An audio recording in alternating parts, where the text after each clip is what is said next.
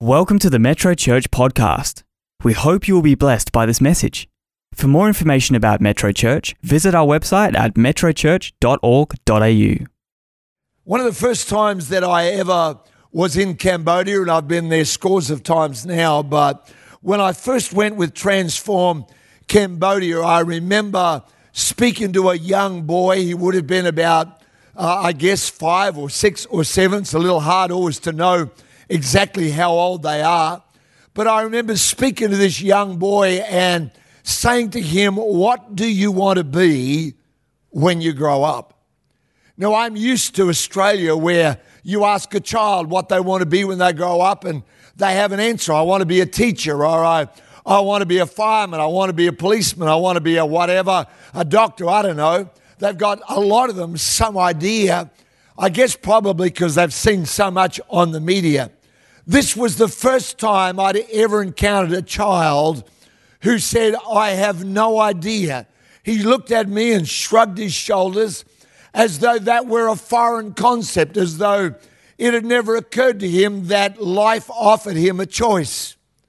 But I remember coming back to that young boy at the end of that year after he'd been in Transform literally less than 12 months.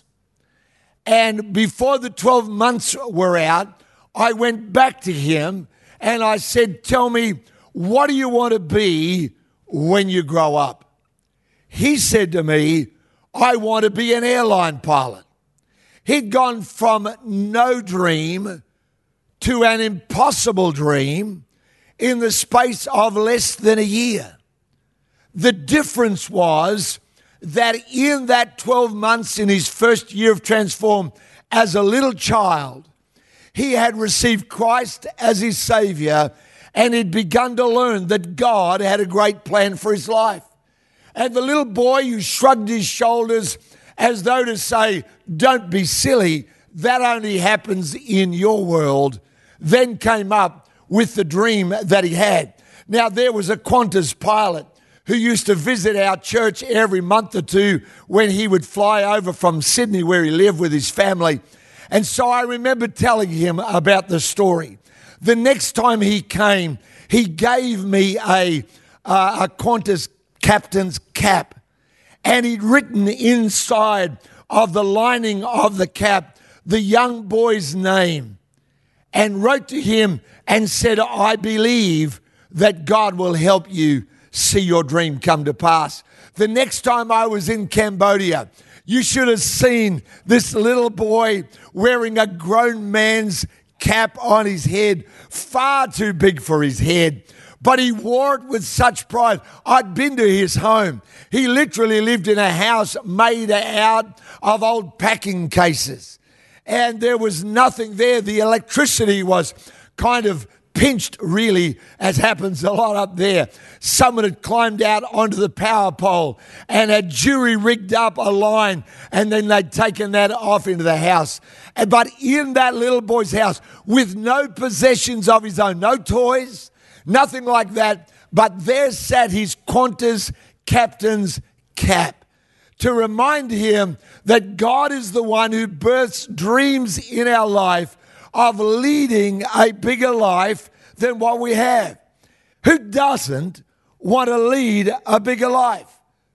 I remember years later, I was with my wife studying with Teen Challenge in Brooklyn in New York. We lived there for a couple of months, and every day for us was living in a place like another planet. I remember going in to do what we called really witnessing for Christ into one of the major squares just below Wall Street, where the Twin Towers were actually. And so we went in there, and I remember being told, first of all, before we went, I was given instruction on how to get mugged without getting killed. Now, I was a little Queensland boy. We never even locked our car outside of our house at that time. And I remember laughing when the guy told me that's what they were going to teach us. And he very quickly disabused me of the notion that this was something frivolous. He looked at me and said, "You need to know how to respond." And I was kind of taken aback. And I remember going into this square that really was not that large, less than a city block. And there were people in the middle of the day selling their drugs of every kind of shape and size. One guy pulling back his jacket and stapled all in the inside of this full-length jacket, all the things that he's trying to sell. And I'll never forget speaking to a young woman. Her body was so affected by the drugs that she'd taken that for many of them take calcium out of their body, and so her hair had become brittle and sparse. Her teeth looked so decayed as they'd begun to lose calcium and started to fall out. Her skin showed the effects of the drugs she'd taken. And I remember her to this day and looking at her face and realizing that this girl as a child never ever thought, never ever said, one day when I grow up, I want to be addicted to drugs. I want to have my life ruined by taking on a habit. I've met people all around the world of all different kinds of shapes and sizes, all different kinds of backgrounds and cultures and demographics. I do know this, that inside the heart of every human being, there is this thing called hope that makes us want to believe in our worst moments that life can be better, that life can be larger, life can be bigger, it can be greater, it can be different. I want to speak to you tonight about enlarged by the ordinary, because I know that so many people are waiting for the spectacular. They're waiting for that moment that is going to turn it all around. For some people, it's the lotto or the gambling, and when I win those millions, everything's going to come right. For other people, it's Mr. Right or Miss Right or whomever that may be. When I finally meet that person of my dreams, everything's going to be fine. For some people, it's where they live. Living in Perth as we do, I've met many people for whom Perth is the end of the line. They've been everywhere else in Australia, and they've heard that jobs are aplenty here. And I've met them, and they turn up and discover that the problem with moving here was that they came with them. And I don't say that rudely or carelessly, but the same problems that they'd had there, well, they carried them with them to a new location. And yet still, what brought them here? Oh, I love them for it. What brought them here was hope. Why is it that some people will walk in a church door? All over the world, people will go there and they'll say to themselves, these people are givers of hope. These people are ones that understand the need for hope. On the wall of our building, I watched someone this week as they walked past, engrossed in their smartphone, and they paused a minute. I watched them, and they stood up and looked up at the side of our building, where many years ago we wrote very deliberately in huge letters, I don't know how high they are, meters tall, Jesus, hope of the world. And I watched this person stop and look up, and I prayed that something about that simple sign would speak to the thing inside of all of us that says, tell me my life's got value. Tell me that I'm here for a reason. Tell me that I'm meant to do something. Tell me that life's more than simply working and retiring and dying, and that's it. Let's go to the scripture together. Just one verse, Luke 2, verse 52. Speaking about Jesus himself. It's a powerful verse. It says, and Jesus increased in wisdom and stature and in favor with God and men. You might say, well, that's an unremarkable verse. All of us increase from babyhood. But you know, in a month or so's time, we will celebrate the babe of Bethlehem. And of course, we know that he never remained a babe. We know that he had to grow physically.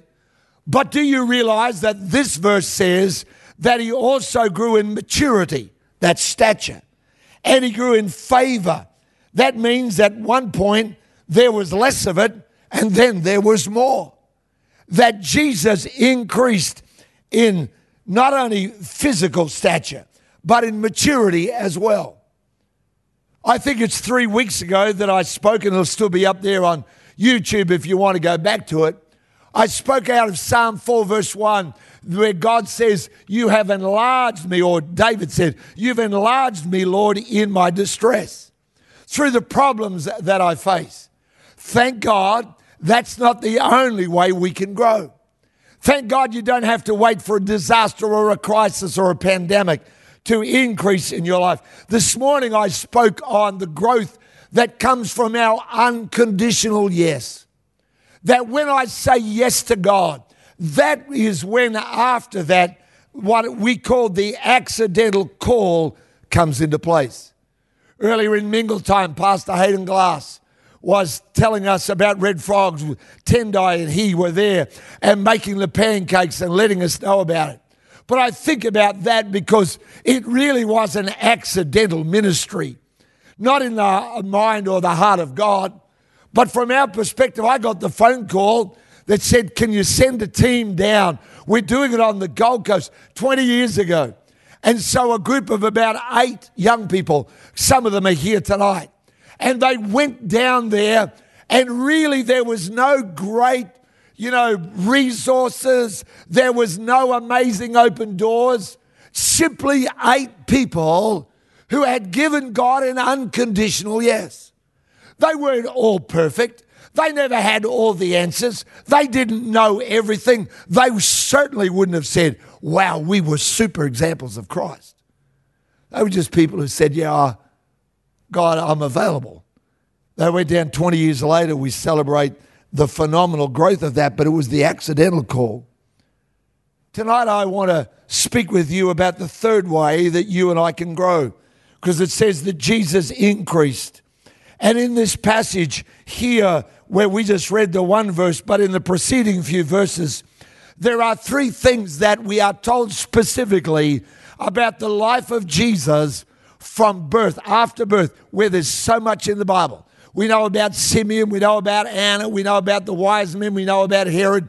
There's a lot about the birth, but there's not a lot about Jesus' upbringing. There's not a lot between the age of about 2 when they flee into Egypt to escape the orders that Herod's given. There's not too much between there until when he appears at the River Jordan to be baptized by John the Baptist. But we know enough about those intervening years to learn something about what it is to be enlarged by the ordinary. You've got to understand that for most of Jesus' earthly life, he just looked like any other Jewish boy. He's got a mum, he's got a dad. The Bible says that he had brothers and sisters. So Mary and Joseph evidently had more children. And so there they are, Jesus growing up as a part of a family like so many other Jewish boys would have done. We don't know all the detail of it, but we know enough to learn how all of us can do what Jesus did, because none of these things are things that somehow or other belong to his divinity. They are ordinary things. I'm a great believer in the ordinary. I really am. I'm a great believer in the everyday. I love people that pray every day, read their Bible every day. People for whom spiritual life is everyday life. People that are generous every day. People that are honoring God every day. Why? Because so often it's the very ordinary that produces the greatest impact. Let's go into this passage together. I'm going to give you these 3 things that this Bible tells us culminated in verse 52. He increased in wisdom and stature and in favor with God and man. But what was it that caused Jesus' life to be enlarged? You say, oh, it's because he was the Son of God. I go, yeah, that's true. You're absolutely right. But I know he lived a human life, much of which for many years, he just looked like anybody else. Here's the number 1 thing that I find in this passage. Because verse 46 says this, and so it was after 3 days, they found him in the temple, sitting in the midst of the teachers, both listening to them and asking them questions. He's 12. I've got a granddaughter who's nearly 12. Here is Jesus, a young boy. And we are told that there he is in the temple. Now, pause a minute long enough to realize that Jesus, the Son of God, is omniscient. It means he knows everything. John's Gospel, chapter 1, tells us that in the beginning was the Word, and the Word was with God, and the Word was God. That everything that God made got made by him, and without him, nothing was made that was made. In other words, in the beginning, Jesus was there. Jesus is God. In the beginning, he's there. He knows it all. Wow, at the age of 12, Jesus is asking questions. The first thing I learned about how you get enlarged by the ordinary is that we need to lean in to learn. I want to ask you tonight or today, whenever it is that you're a part of this service, who are you learning from? Who is it around about your life? Are you someone who's leaning in to learn?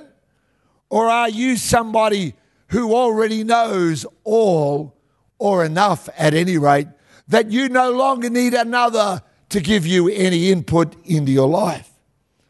When my wife and I first came here to Perth 32 years ago, I'd come from Queensland and I liked fishing and loved to try it out. But I discovered that all of the fishing techniques of Queensland, even the gear, I'd never heard of burley blobs. For those of you who don't know what they are, that's where you get some pollard mixed with fish oil and stuff. You can buy it and you put it on this wire cage or on a float, and then you throw it out into the water, and as that pollard disseminates and gets an oily slick, the fish are drawn into that. I'd never heard of such a thing. Didn't exist in Queensland.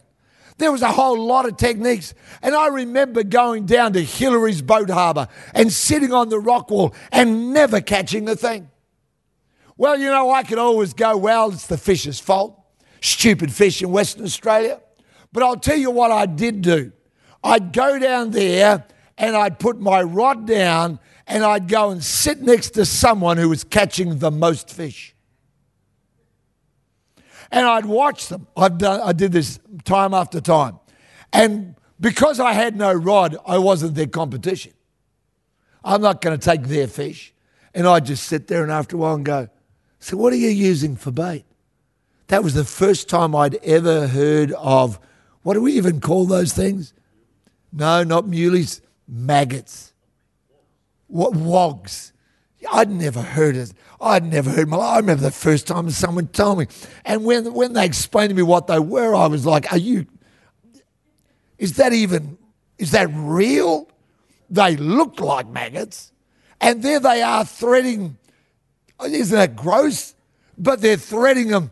Then I had a friend of mine tell me, oh yes, I raised my own at home. And I'm going like, that's going to really go well with Rhonda. Right, what are you doing? I'm just getting bait, darling. That's why that rotten meat's outside the door. But you know, after a while of learning from someone else, I discovered how to catch fish here. And I'll never forget that lesson. Are you got anybody around about your life? Come on, are you trying to grow as a parent, as a young person? Are you trying to grow as a husband or a wife? Well, who around about you is doing it better than you? Is there anybody that you're asking? Are you trying to develop a better spiritual life? It's not always the person that shouts the loudest that's going to be your best example. Maybe you need to go to somebody who's been on the journey a long time and say, tell me the secret of lasting. Maybe you should go and ask someone. Go and find out. This person, Jesus, was there with them. It specifically says He asked them questions. He never just sat there and said, listen, shut up, you guys, you got it all wrong. I know. I was there. He asked them questions. I pray that every one of us that'll have a hunger to grow is saying, how do I learn? Here's the second thing out of Jesus' life. Verse 49. And he said to them, why did you seek me? Did you not know that I must be about my Father's business? Think about this a minute. Long before the public baptism and the anointing of the Holy Spirit, long before the crowds and the miracles, Jesus is living a purpose-led life. That's so important. He lived a purpose-led life in private. So many people I've met are saying, Geoff, when the opportunity comes, I'll be right there. In their head, they're thinking, I'll be right. Well, when it comes, why waste energy now getting ready in case it doesn't come? They're conserving their energy for some time in the future. But Jesus lived a purpose-led life for 30 years without ever anybody going, I bet you're the Son of God. Think about that a minute. He lives a purpose-led life every day. I must be about that's just one opportunity that we hear about. So many Christians I've met are in the gunnery regiment of the army of God. They're always gonna. I'm gonna get there. I'm gonna start. I'm gonna be faithful. I'm gonna be committed. I'm gonna start giving. I'm gonna start sharing my faith at work. I'm just letting them get to know me first. I'm gonna one day really let God get a hold of my life. I'm gonna one day. The only problem for them is that when the day turns up, it's too late for them to get ready. I bought a book once just because I liked the title. The title of the book was, It's Only Too Late If You Don't Start Now. Isn't that a great title? It's only too late if you don't start now. What do you need to start getting ready for now? What do you need to start getting for? I served under a pastor who was a phenomenal leader and preacher. I reckon I drove him nuts. I didn't want to talk about the mundane. I wanted to ask him every question about how did you do that and what was going on there and why did you do that and how did you do that? Why? Because I think you want to learn from others. Because I knew that there was a divine purpose in my life, though I could not have told you what it was. I couldn't have given you a title. People used to say to me, one day you're going to lead, a church. And I always used to say, no, I'm not. I'm never going to do that. I'm here to serve this man and the call of God in his life. I'm here to make him look great. And that was all. I never had any ambition to do any more than that. I would have been happy with that. I did not see clearly what God had, but I thank God that he started getting me ready. Amen? Here's the third one, last one. You'll love this one because we're speaking about enlarged by the ordinary. And you can't get much more ordinary than leaning in to learn. You can start that tonight, tomorrow. You don't have to wait for that. It's not hard at all. You can't get much more ordinary than living a purpose-led life. Who needs somebody else to tell you how to get going on that? You can start that tonight. Here's the third one. I think perhaps the most remarkable of them all, and yet the most ordinary of them all. He allowed others to bring adjustment. Verse 51 of Luke 2, we're in the same passage. The next verse is he increased in wisdom and stature and favor with God and man. But here is Luke 2, verse 51. Then he went down with them, that's Mary and Joseph, and he came to Nazareth and was subject to them. But his mother kept all these things in her heart. Think about that a minute. You have the power to turn water into wine. He proved it. You have the power to walk on water. He proved it. And then he goes down there and he says, yes, Mum, no, Mum, whatever you say, Mum. Yes, Dad, no, Dad, whatever you say, Dad. Enlargement seldom, if ever, in my opinion, comes from isolation.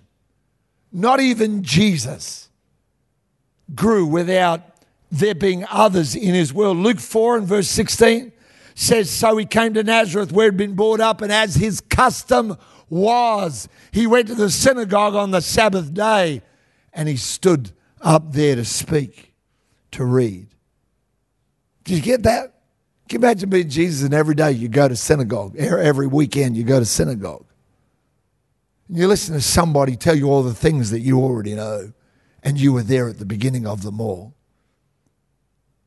But he is allowing others to bring adjustment into his life. Everyone needs someone who can bring adjustment to their life. Everyone does.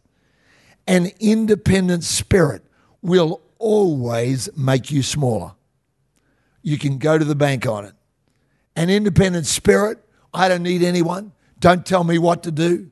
Oh, everyone's talking about me, so I'm going to step aside. I'm going to isolate myself. No, it'll always make your life, never will enlarge you. Proverbs 18:1, a man or a woman who isolates themselves, seeks their own desire, they rage against all judgment, all wise judgment. Proverbs 15:22, the counterpart to that, without counsel plans go awry, but in the multitude of counselors they're established. You can be enlarged by the ordinary. Never underestimate the power of the ordinary in your life. I'll give them to you again. Lean in to learn. We can all do that. I pray we still are. I don't know about anybody else here. So far, my life has proven to me that I don't know it all. That's pretty regular. Anybody else in the house? I need to keep leaning in to learn. Hello. Who's ever done church during a pandemic before? Nobody has. We're leaning in to learn. But we can also live a purpose-led life, regardless of what stage we may be on or not. And then thirdly, we can allow others to bring adjustment. We can receive adjustment into our life. God wants to enlarge your life, I've got no doubt whatsoever. You'll never know what God is doing. Please come, team. Some years ago, a Salvation Army officer called Major David Friend, Geoff Friend, I believe it was, sorry, not David. Geoff summoned the reception, said to me, there's someone here to see you. Well, I went out there, and here is the Salvation Army officer wearing his shirt and his Salvation Army tie and his insignia on the shoulders. And he had in his hands a book. And he gave it to me and he said, this is for you. Now, I didn't think I'd ever met him before. He said, this is for you. Your church is in the book. Well, I, of course, was so keen. I wanted to read that fast, and I want to read anything. I'm going, oh, who doesn't want to hear about what, how come we're in there? I didn't know him. When I read this story, he spoke about how, as Salvation Army ministers do, they go around the pubs. Well, in that day, they used to hand out their magazine called The War Cry. People would give donations for the work of the Salvation Army, a wonderful organization, wonderful church. And so he was in there, and he met a man who was obviously way down on his luck. He looked dirty and looked absolutely disheveled, looked like life was really, well, it couldn't get much worse. He reeked of alcohol. And so Geoff spoke to this guy, and he said to him, I'm going to pray for you. It was a hotel, a bar, not far from this church. When the man received his prayer, Geoff said to him, there's a church down the road called Metrochurch. Why didn't you go there? I've never met this man, by the way, ever. The man we're speaking about. But some months later, Geoff encounters this man again. And the man spoke to him and said, Padre, as they often call Salvation Army ministers, he said, you don't remember me, do you? And Geoff looked at him. And now the man was looking sharp and cleaned up. And he said, I'm the guy you prayed for in the bar those months ago. And Geoff said to him, "What happened to you?" He said, "Padre, I took your advice. I went down to that church and I gave my heart to Jesus." One man's yes. Now that story made it into a book. That's how I got to hear it. But I wonder how many other people have never had it written about them in a book, but God encountered them exactly the same way. I know people that were catching a bus, going past the building, heard the sound of the worship and the praise team, got out of the bus, walked in the door and gave their heart to Jesus. I know people that had a new neighbour move in and a new neighbour invited them to church. They come to church even though they'd given up on the things of God. And then that person says yes to Christ. And now a whole family is loving God and seeing their world change simply because of the very ordinary things that someone did. Don't underestimate your ordinary. Don't think to yourself, well, really what I do is not much. Lean in to learn. Absolutely live a purpose-led life in private if necessary. Allow others to bring adjustment to your life. Some of you that are a part of this service in the building or online, you're like that man in the bar. Maybe not as disheveled or as broken down as he was, but your need for Christ is still there. And it's just as evident to you as it was to him. Something's got to change. I'm never tired of the immense power of one simple, small moment of yes and how someone's life's transformed. Just like that. You go, how can that happen? It's because Christianity is not a self-improvement program. We're not a personal growth strategy. It's a come to Jesus, the Savior strategy. He's the one who died for you. He's the one, if you say yes to him, will change your life. Let's pray. Heavenly Father, thank you for every person that's a part of this service. Lord, you know their background, their struggles, you know their joys and their low moments. Lord, I pray that right now you will be speaking into hearts and lives. People that are longing for hope. They're desperately reaching out saying, God, would you do it for me? Lord, I hear you say yes. Your yes, Lord, changes lives. Our yes starts the change. So I pray for those that are going to say yes to you tonight. In Jesus' name, amen.